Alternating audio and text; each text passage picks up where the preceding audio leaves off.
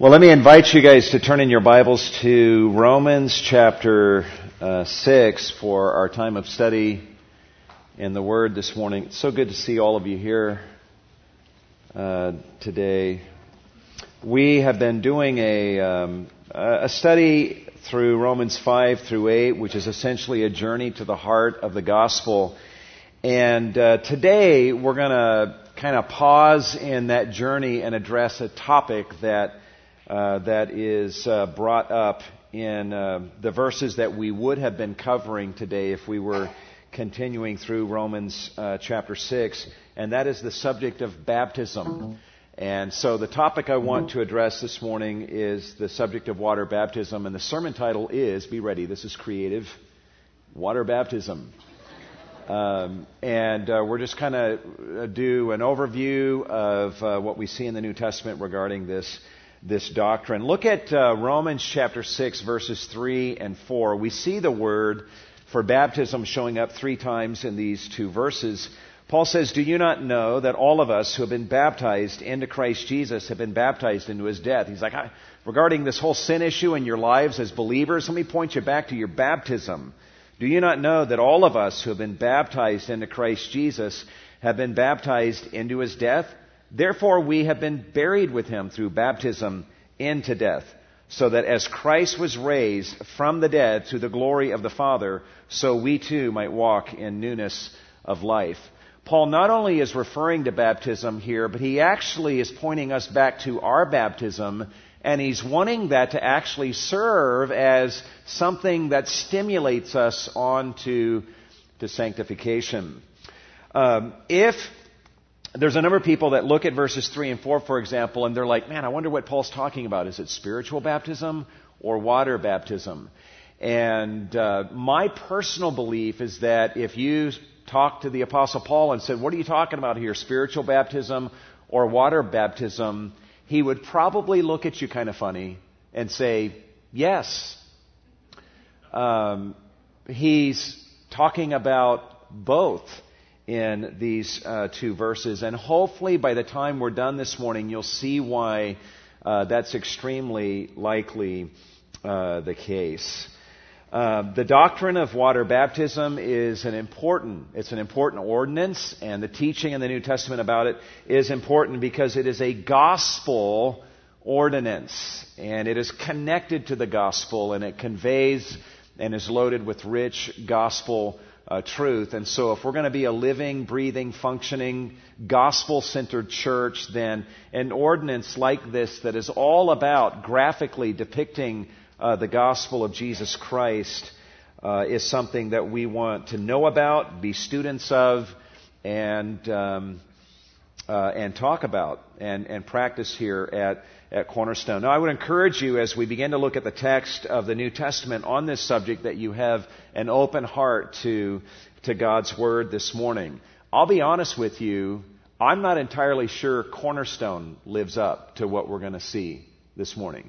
I'm not sure we match up to the biblical picture that we see painted here on the pages of the New Testament. So we need to be open to growth and to self-criticism and just asking ourselves honest and searching questions regarding our beliefs, our practices regarding this ceremony or this ordinance. We need to always, with regard to this topic and any other topic, have an open heart to God's Word. That's just, no matter how long we've known the Lord, Lord, just show me what you want to show me in your Word, and I'll change what I believe, I'll change what I practice in order to conform myself more wholeheartedly to what you're teaching in your Word.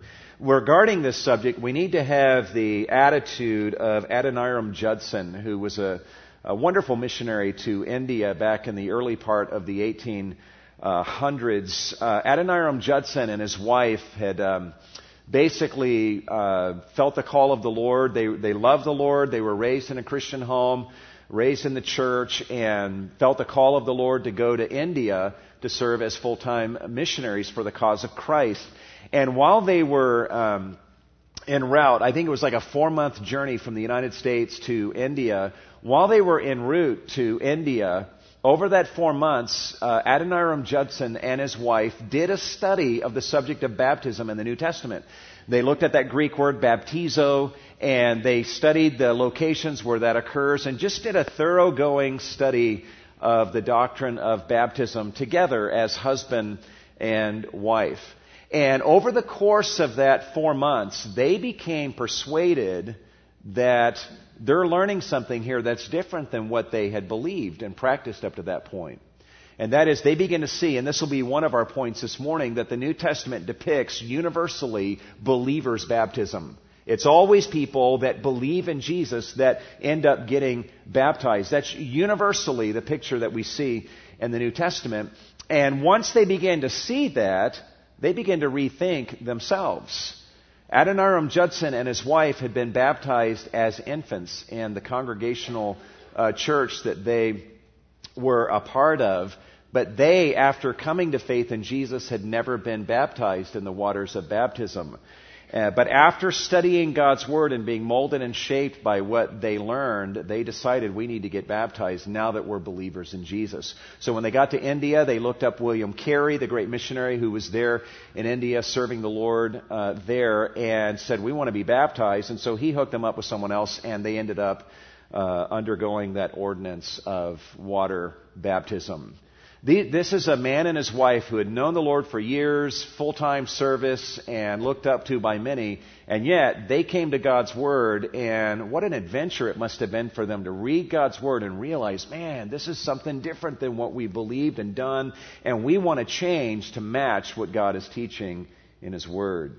We need to have that same attitude here at Cornerstone and in our individual lives regarding this topic and any other. So hopefully we'll come to God's Word this morning with that mindset. What we're going to do, here's how we're going to break it down this morning, is I want to give you 6 observations regarding water baptism in the New Testament.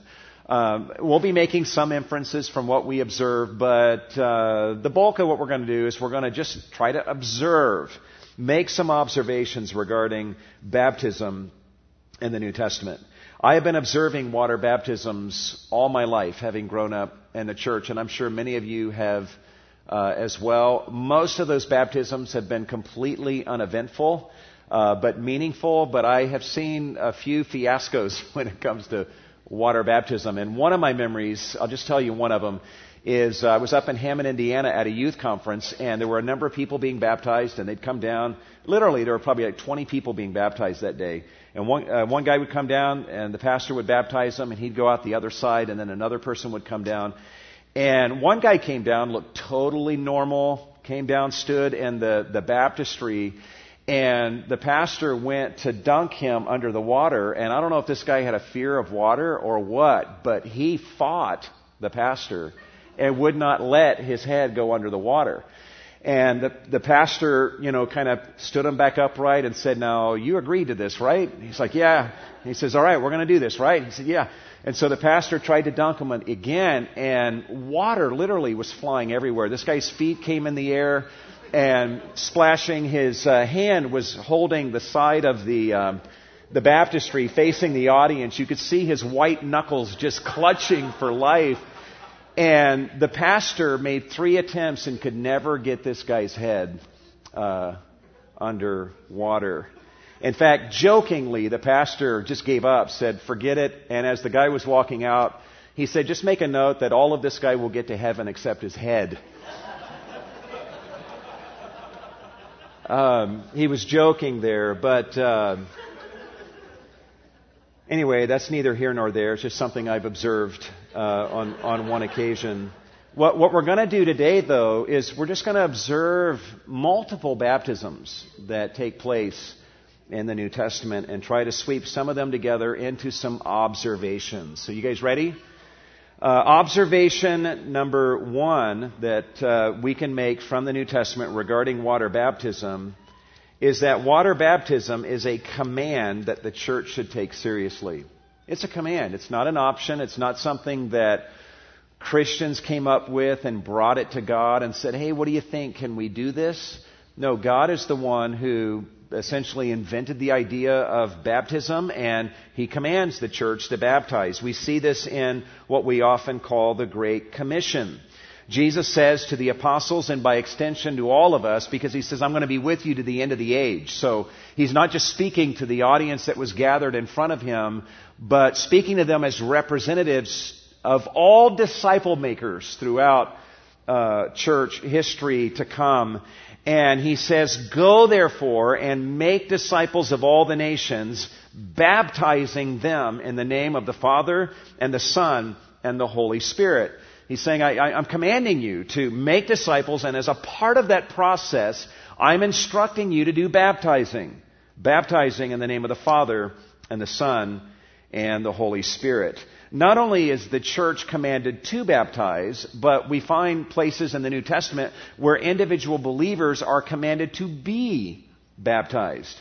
We see this in Acts 2:38, where Peter says to the multitude on the day of Pentecost, repent and let each of you be baptized in the name of Jesus Christ. In Acts 10, verse 48, Peter speaks to the people gathered at Cornelius' household, the Gentiles who were there, and observes that they were believers. And it says, and he ordered them to be baptized in the name of Jesus Christ.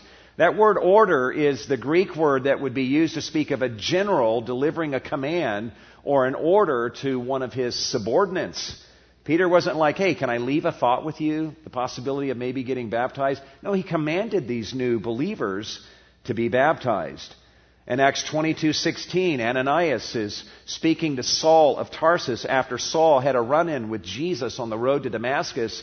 And Ananias said to Saul, now why do you delay? Get up and be baptized. So we have cases where the church is commanded to baptize and where individual believers are commanded to be baptized. And so we see that baptism is not an option. It is a command to the church and to believers in Jesus Christ. And so we should take it seriously for that reason alone.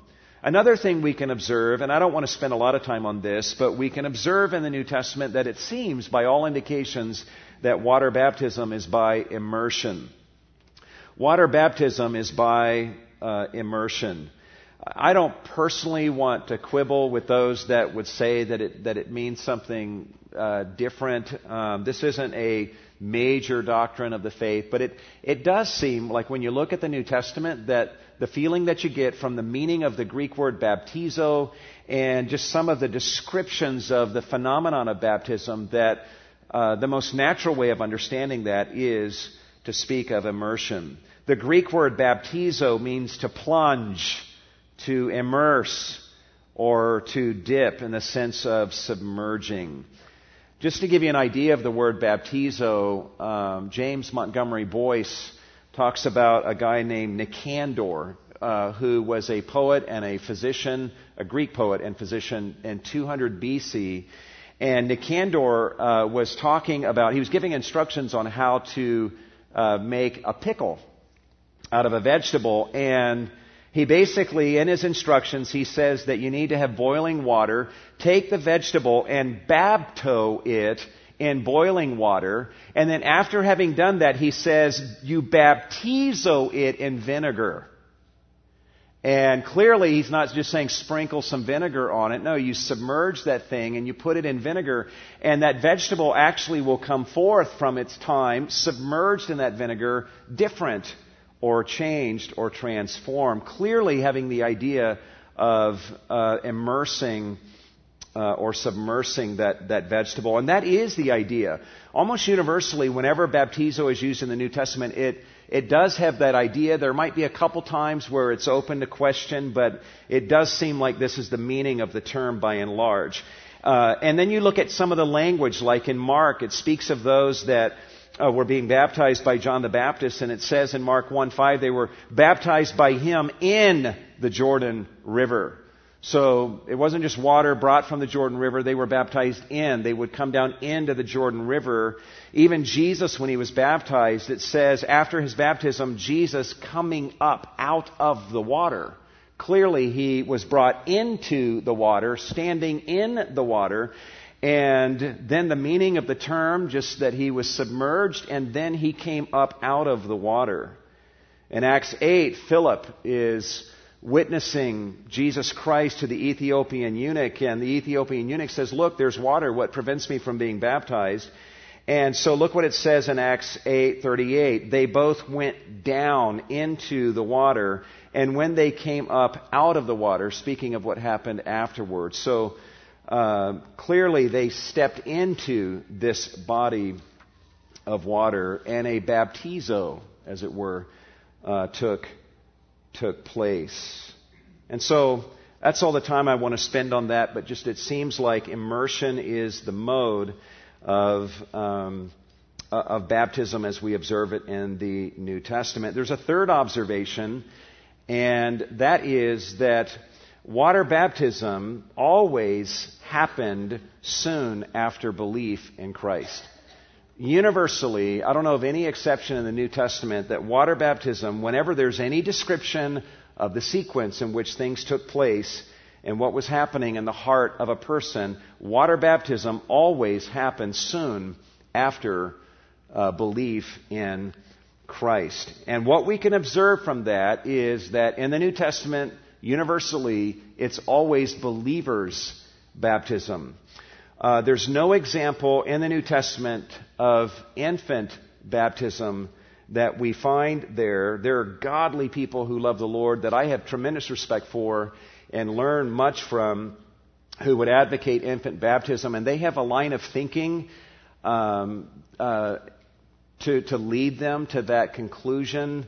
Personally, we're unpersuaded by that line of thinking, and one of the things that's very notable to us is we just don't find any examples of that in the New Testament. It's always believers' baptism. People make a choice to believe in Jesus, God saves them, and they are baptized. We also observe, not only is it always believers' baptism, but the pattern that we observe is that people are baptized quickly after they place their faith in Jesus. It seems like the norm is that water baptism happens the same day as someone making a profession of faith in Christ. Look at this in chapter 8, verse 12. Philip goes to Samaria preaching the gospel, and it says, and when they believed Philip preaching the good news about the kingdom of God and the name of Jesus Christ, they were being baptized, men and women alike. So they believed and they were baptized. In Acts chapter 8, Philip is spending time with the Ethiopian who was on the road to Gaza and who's studying Isaiah 53. And Philip just begins to expound that text of the Bible speaking about Christ and His suffering and His atoning death. And it says, and Philip opened his mouth and beginning from this scripture, he preached Jesus to him. And as they went along the road, they came to some water, and the eunuch said, look, water, what prevents me from being baptized? And he ordered the chariot to stop, and they both went down into the water, Philip as well as the eunuch, and he baptized him. So the eunuch is hearing the message of the truth about Jesus. He's obviously believing it. And the first point where he sees a body of water, he's like, I want to get baptized today, right now. In Acts 10, Peter observes Cornelius and his household. They've received the Holy Spirit. They put their trust in Christ for salvation. And there's clear evidence that they have received the gift of the Holy Spirit. And so Peter says, surely no one can refuse the water for these to be baptized who have received the Holy Spirit just as we did, can he? And he ordered them to be baptized in the name of Jesus Christ. So they're believing in Christ. Peter's like, let's get them baptized right away. Baptism happened the very day of their conversion. In Acts 16, Paul is speaking the gospel to a small group of people, included in which was a woman named Lydia in the city of Philippi. And as he preached the truth, look at this, Acts 16:14, and the Lord opened her heart to respond to the things spoken by Paul. And when she and her household had been baptized, she urged us to stay on. So the Lord opens her heart, she believes, and she gets baptized, and then is pleading with In fact, essentially demanding that Paul and Silas stay with her and enjoy hospitality in her home. Paul and Silas are thrown in prison in Philippi. They're singing hymns of praise to God. No doubt they were gospel-centered lyrics about Jesus Christ, that they were singing these songs of praise to God.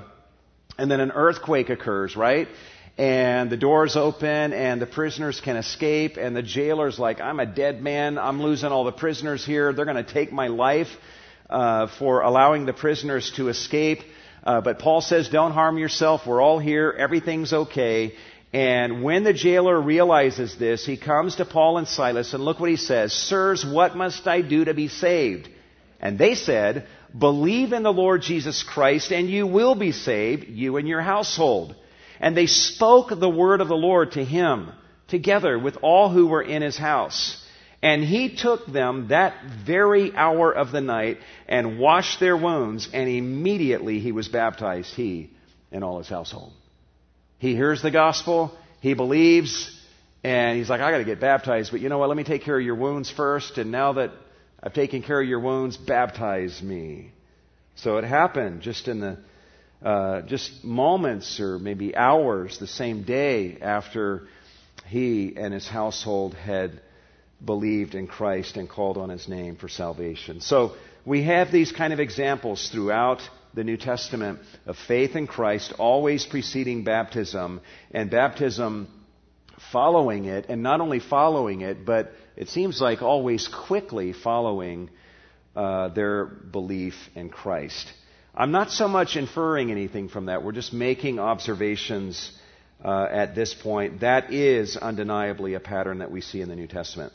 And that leads to a fourth observation that I'm going to make here, but I want to warn you guys not to freak out on me.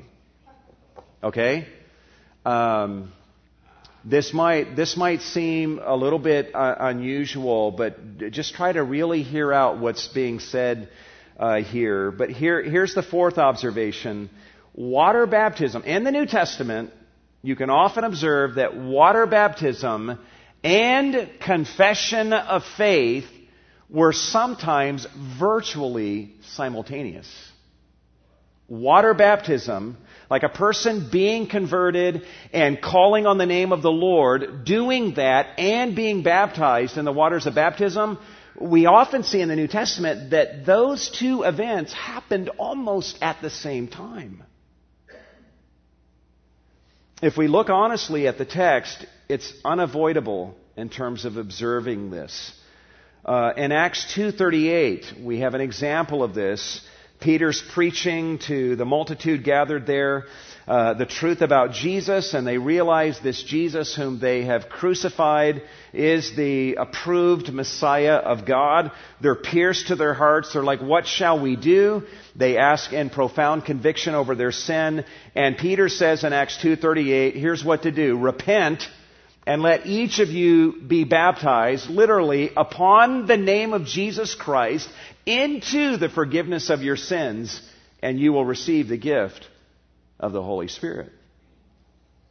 Now, this verse right here is like a hobby horse to people that believe in baptismal regeneration. It's interesting sometimes you see people that have their big, the things they're real passionate about. Some people are real passionate about the Sabbath, and that's like the first thing they want you to know about them, and that's what their bumper sticker says, or whatever. And then some are passionate about the King James Version of the Bible, the 1611 King James Version.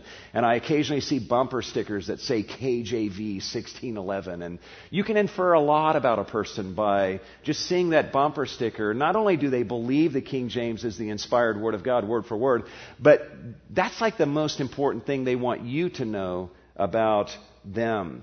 And Acts 2:38 is in that category in the minds of some. I've actually seen bumper stickers that say Acts 2:38.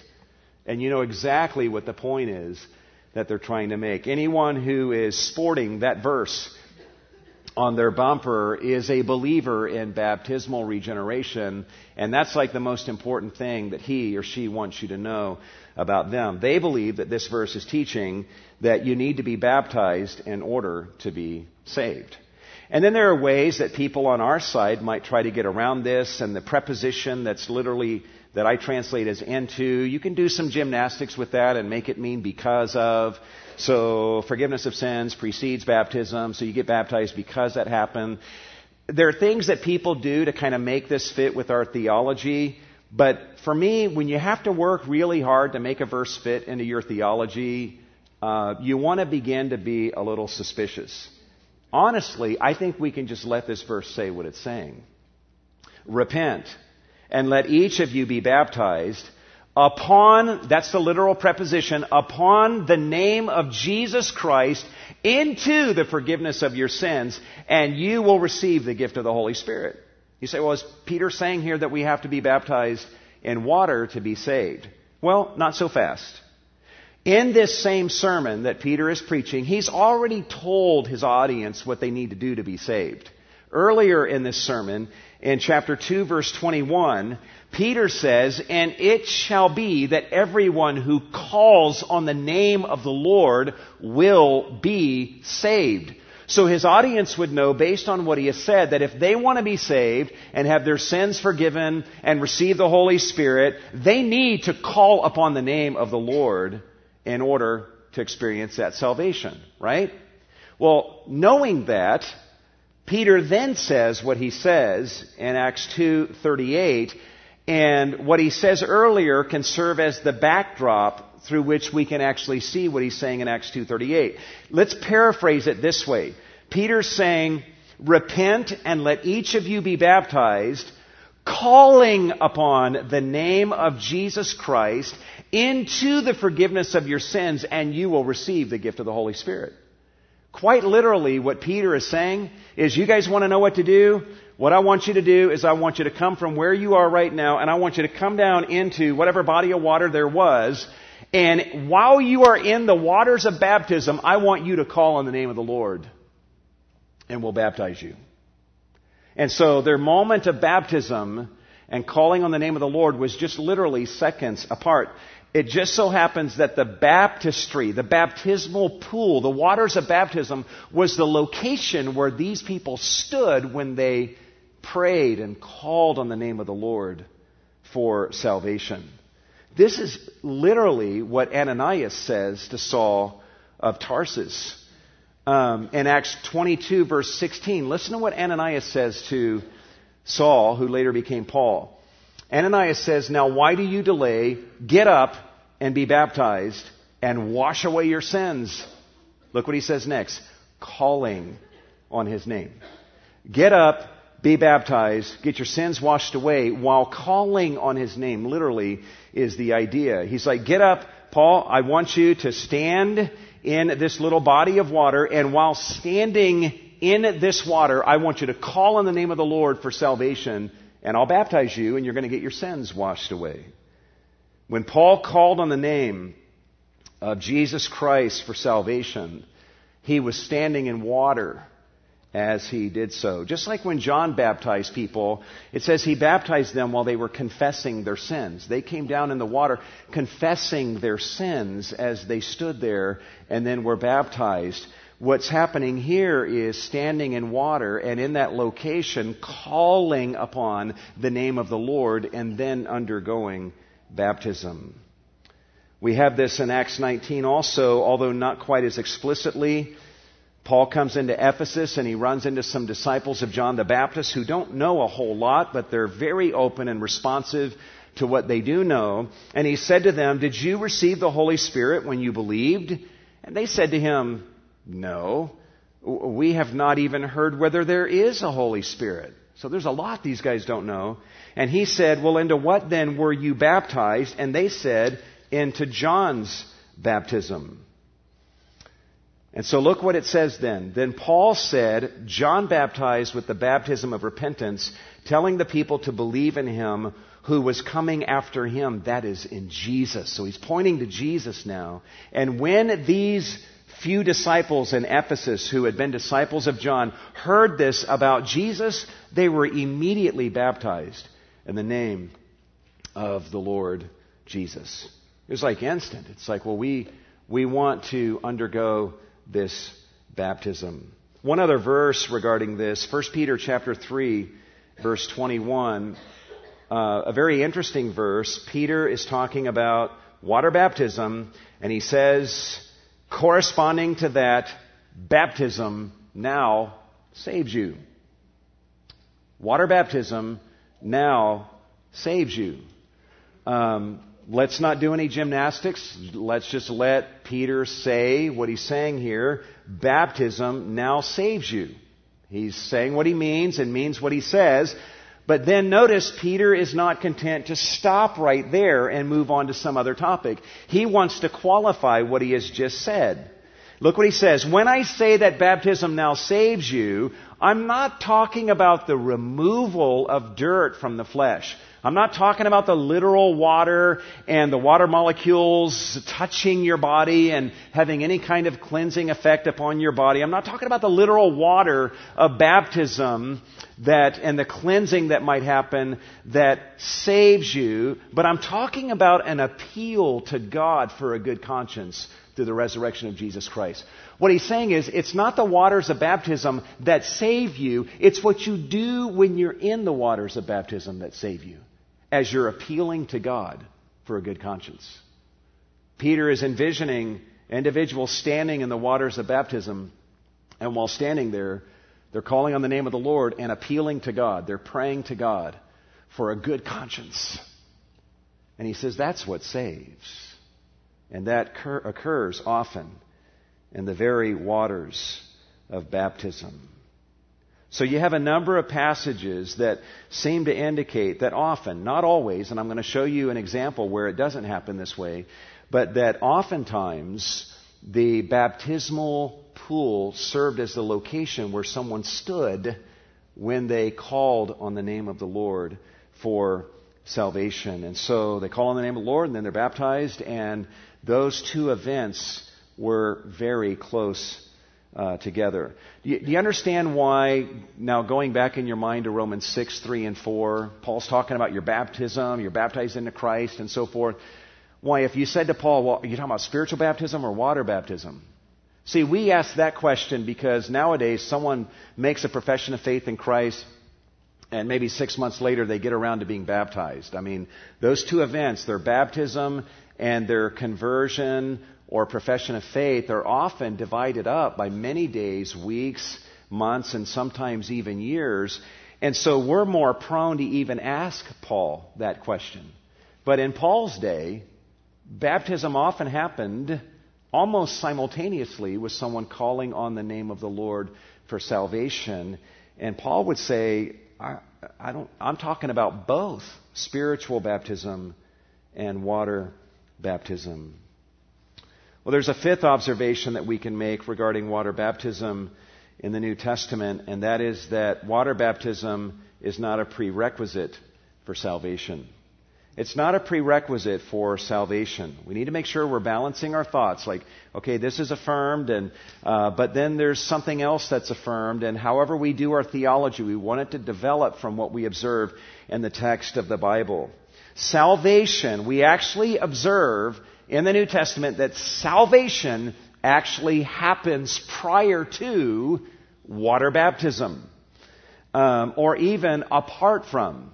And we've got the example of the thief on the cross putting his trust in Christ, and Christ says, today you'll be with me in paradise. You've got the tax collector in the temple who says, God, be merciful to me, the sinner. So he's confessing his sin, pleading his need for God's mercy, and Jesus says, I'm telling you, that man went home justified. He experienced justification and righteousness apart from any ordinance. He just prayed. He just put his trust in God and put himself at the mercy of God, and he was a saved man going home. We see this illustrated even more explicitly in the New Testament era, like in the church age in Acts chapter 10. Peter goes to the home of Cornelius, who was a Gentile, and God had essentially spoken to Cornelius and said, I want you to call for a guy named Peter. And so Cornelius does that, and while some of Cornelius' messengers are on the way to Peter, God's doing a work on Peter to begin to open his heart to the possibility of ministering to Gentiles. Peter was a Jew. never would ever go into the home of a Gentile or commingle with them. But God prepares Peter's heart to where when the messengers arrive from Cornelius' household, Peter's ready to go with them. And so he shows up at Cornelius' household, and here's this Gentile centurion and family and friends all gathered in this Gentile home. And Peter's looking at them going, God's an amazing God for me to be standing right here. You know how unusual this is for a guy like me to be hanging out with people like you. But God has shown me that He does not show partiality or favoritism, and that His salvation essentially is available to all, Jew and Gentile. And so He begins to speak to them about Jesus. And look at how the narrative unfolds. While Peter was still speaking these words, the Holy Spirit fell upon all those who were listening to the message. So Peter preaches, they listen, the Spirit falls, and all the circumcised believers who had come with Peter were amazed. By the way, I was reading a commentary a few years ago where the commentator mentioned that Peter was amazed. But if you read the text carefully, Peter's not amazed. The Jews who were with him are amazed, but I don't think Peter's amazed, and Luke doesn't tell us that Peter's amazed. I think Peter's like, yep, this is amazing, but this is knowing God. This is what I expected to happen. Look at why Peter's companions are amazed. Because the gift of the Holy Spirit had been poured out upon the Gentiles also. For they were hearing them speaking with tongues and exalting God. Then Peter answered, surely no one can refuse the water for these to be baptized, who have received the Holy Spirit just as we did, can he? And he ordered them to be baptized in the name of Jesus. So they had received the Holy Spirit, right? The baptism of the Spirit. Romans 8, if anyone does not have the Spirit of Christ, he does not belong to the Lord. If someone does have the Spirit, they're a saved person. And so these are saved people. Peter observes that they are saved and then commands them to be baptized in response to the salvation evidences that he observes in them.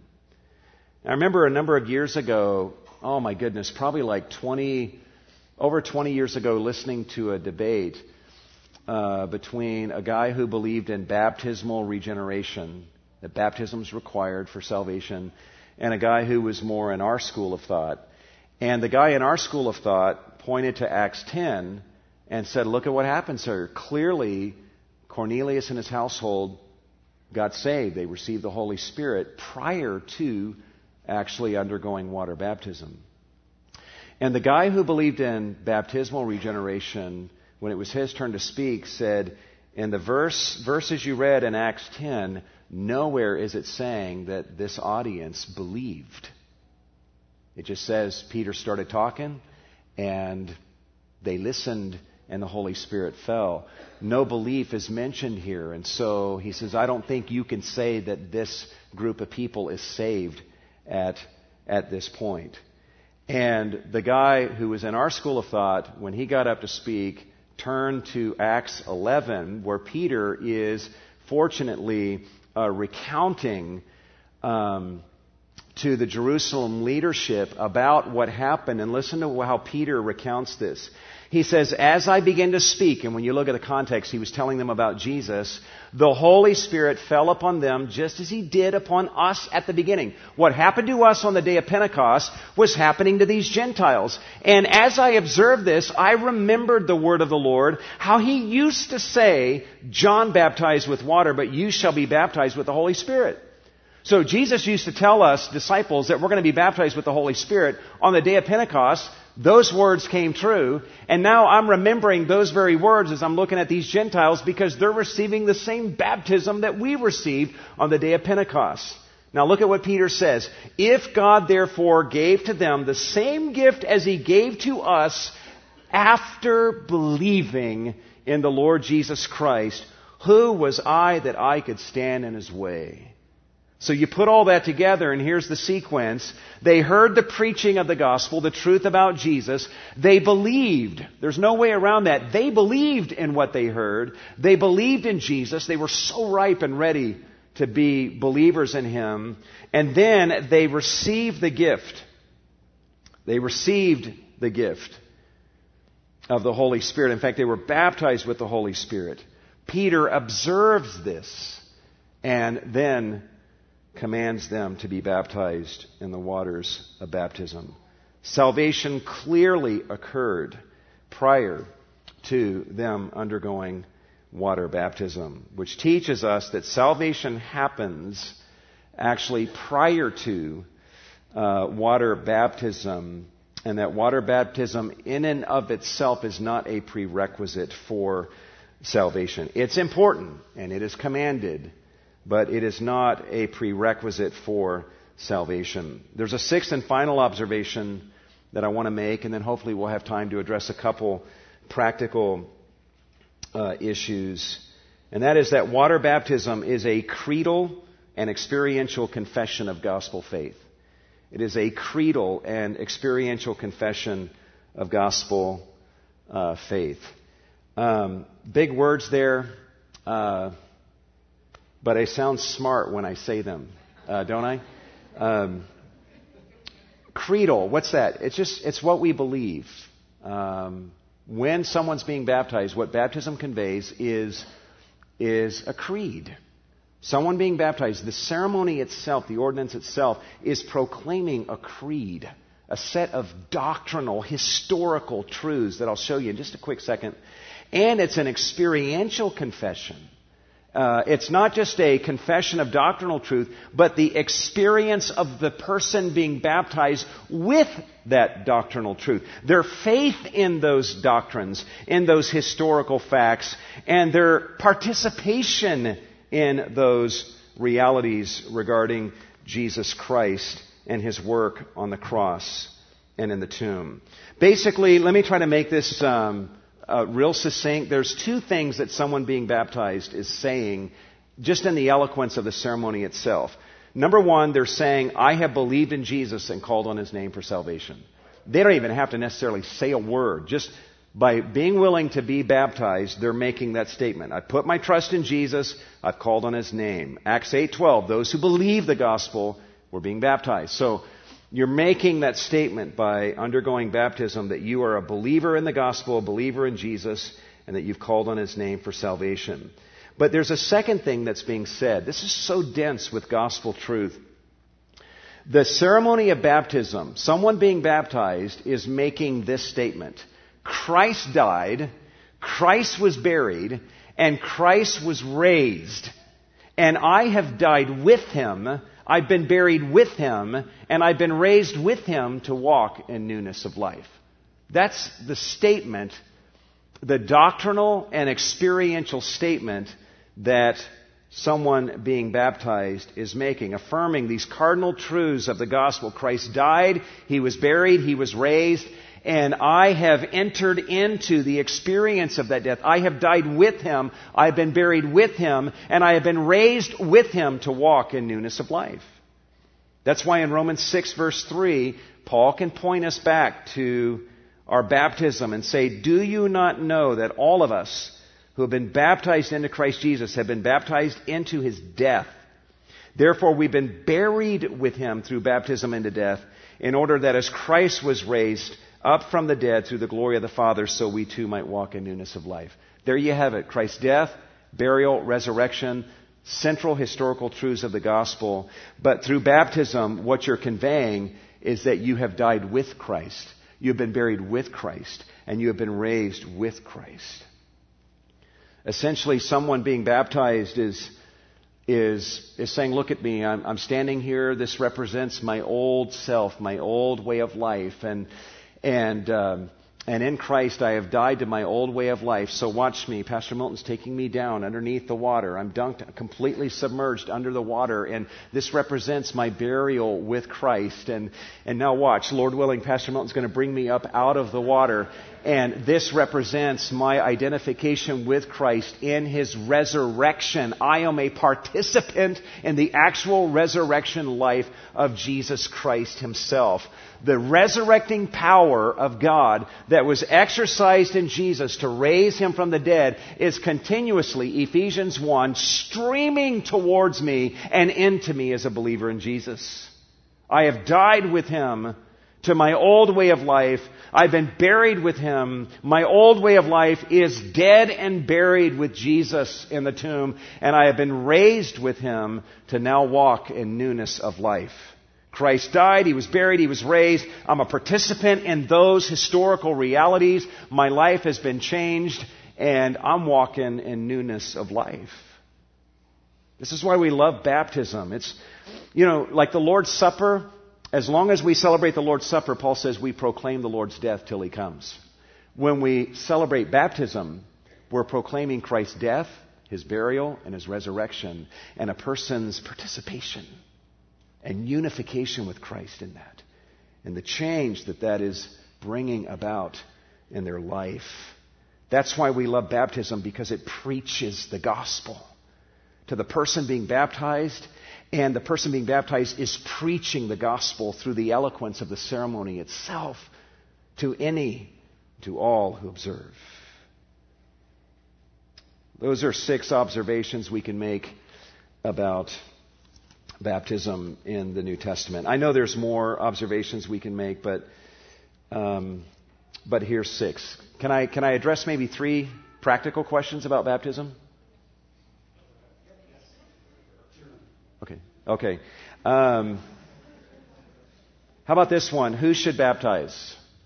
There are some people who believe that only ordained members of the clergy are qualified to baptize. You need to be ordained. You need to be a man of the cloth to baptize. And the privilege of baptizing is not available to the rest of the body. And if someone else baptizes, it's not official unless a pastor or a member of the clergy does it. We actually would say that violates the priesthood of the believer that's affirmed in the New Testament. And it's actually not consistent with what we see in the New Testament. We do have Paul baptizing. He was an apostle. We've got Peter, baptizing. He was an apostle. The apostles no doubt baptized. They're told to baptize in the Great Commission. But we also have examples of Philip, who was a deacon in the Jerusalem church, who was baptizing the Ethiopian eunuch and people in Samaria. And we also have the example of Ananias, who baptized Saul of Tarsus. Ananias was just a disciple, was not identified as like some member of the clergy class. It's also not consistent with what we see in the Great Commission. In the Great Commission in Matthew 28, the main verb, many of us know this, is make disciples, right? That's the main verb. And would we say that main verb applies to every believer? Yeah, every believer is to be a disciple maker for Jesus Christ. If we all would take that main verb as applying to all of us, then logically, the 3 participles that are subordinate to that main verb and are tied to that main verb, we would logically take those to be applicable to all of us. The participle going and teaching and baptizing are the prerogative of all disciple makers. And so at Cornerstone, we believe that if you are a disciple maker, a mature believer, disciple making disciples as you're commanded here, then the privilege of baptism is something that is available to you. When someone comes to me here at Cornerstone and wants to be baptized, I don't automatically assume they want me to do the baptizing. I'll ask them, who would you like to baptize you? And sometimes they want me to, other times they want another elder. Sometimes they say, I would like for the person who led me to Christ to do that. And so we've had people who are just, and you know what I mean when I say just, they're just disciples in this baptistry, baptizing someone that they've led to faith in Christ. Sometimes someone would say to us, I would like for my dad to baptize me. And we absolutely love that. We've had dads in this baptistry baptizing their children who have come to faith in Christ. And we believe that's wonderfully consistent with the picture we see in the New Testament. So just know that those options are available. And that it's not just Pastor Milton who gets to do all the baptizing. I love the fact that the Scripture releases the rest of the body to be free to be engaging in baptism. That leads to another question, that is, where should baptism take place? We have a baptistry here right behind me. Many churches feature a baptistry in their auditorium. And there are some who would say for a baptism to be official, it needs to happen in the sanctuary. And then there are others who would very strongly feel like, no, you should never baptize inside of a cloistered environment of the church where it's all believers. You need to be out in public so that the world and the lost can see you. So go to the beach and some public swimming pool or some lake where anyone can see the baptism taking place. A couple things regarding that. Here at Cornerstone, when we baptize someone in our services, inevitably, that person invites family and friends, many of whom often don't know the Lord, to come and witness the baptism. So often we have non-believers that are present in our services that are witnessing the baptism, who are loved ones of the person being baptized. And in a crowd this size, there's always, no doubt, non-believers that are present that are hearing the gospel and seeing the gospel preached through this ordinance. Having said that, there's absolutely nothing wrong with being baptized in a public place. That's great. We baptize people in swimming pools, in a care group gathering. I mean, good night. The eunuch got baptized by a little body of water by the side of a road. It doesn't seem like something that God obsesses over. Ultimately, you know who the primary audience of baptism is? God. It's the path of wisdom to let other people see what's happening, but ultimately it's the appeal to God for a good conscience. God is the most important member of the audience of a baptism that is taking place. And so let's keep that in mind, and let's enjoy the latitude that we actually find in the New Testament regarding locations where baptism can take place. I remember a couple came to me a number of years ago here, and it was a Wednesday, and they wanted to get baptized. So we filled up the baptistry, and they had invited a couple people to come watch, and there were a few people milling about the campus, and we invited them to come in here, and we baptized this man and his wife in front of just a small handful of people that were watching. And I think that's great, and we could have done that, somewhere else. It did not have to be here. And then one final question. How old?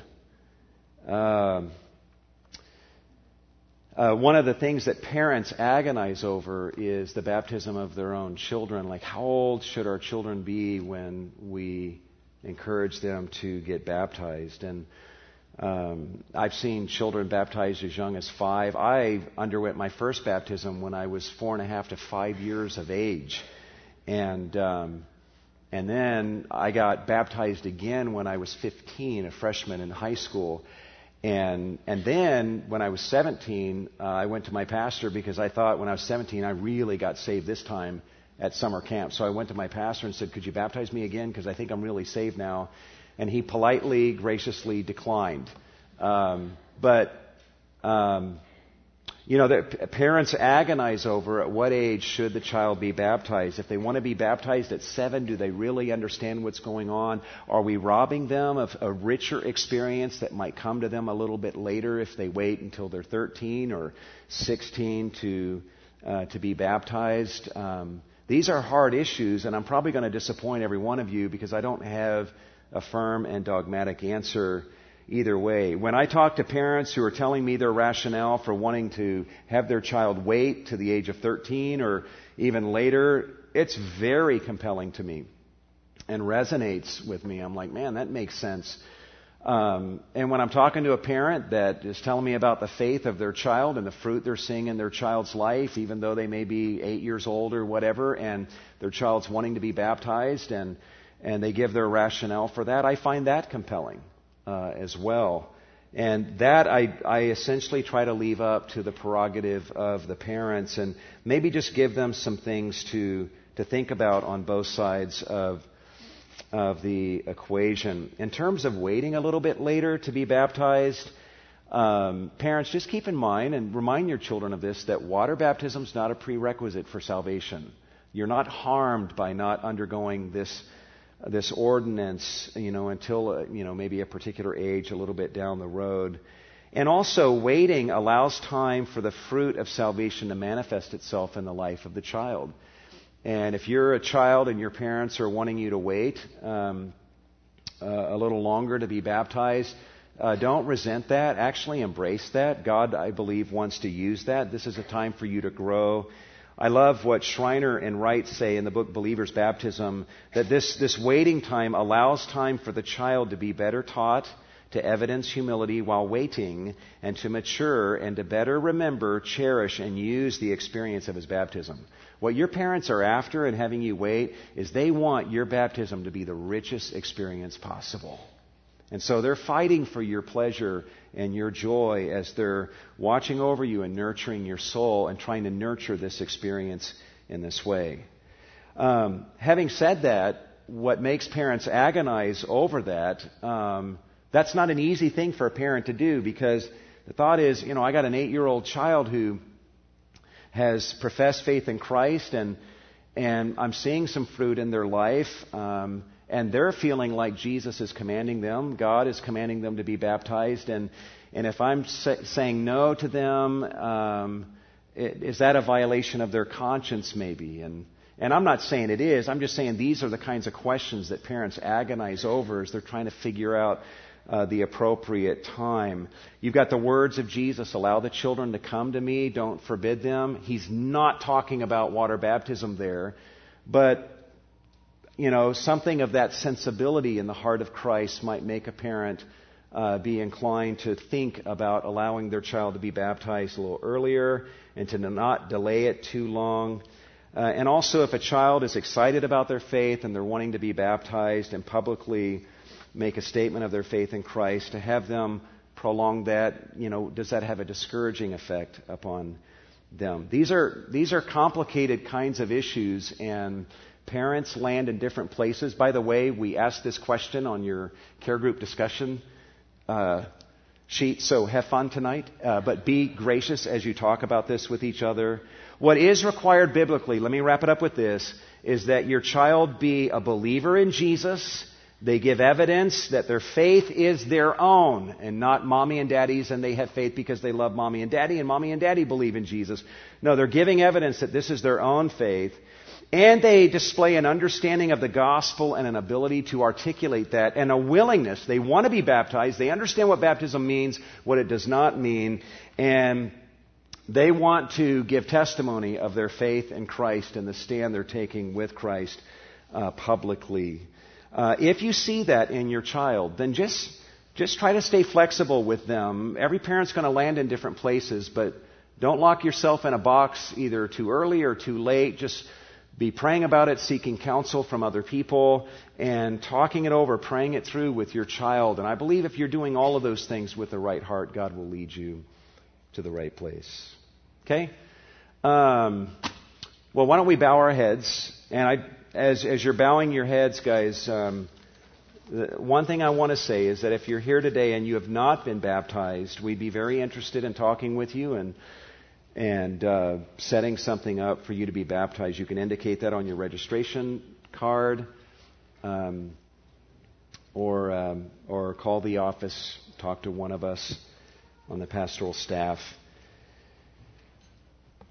But what a rich ordinance this is. And so at Cornerstone, because we love the gospel, we want to make a big deal out of this. Let's pray together. Lord, we thank you for the cross. We thank you for the death, the burial, and the resurrection of Jesus Christ. Thank you for baptism that portrays these realities so wonderfully, so beautifully. Thank you, Jesus, for giving yourself for us and allowing us to respond to your regenerating work in us in believing in you. Lord, as we give of our offerings to you at this time, we just ask that you would enable us to abound back to you as you have abounded to us with your grace. That you would do much with the money that we give in this offering for your glory and for the spread of your gospel. We give ourselves to you, Lord, at the same time in the name of Jesus. And all God's people said,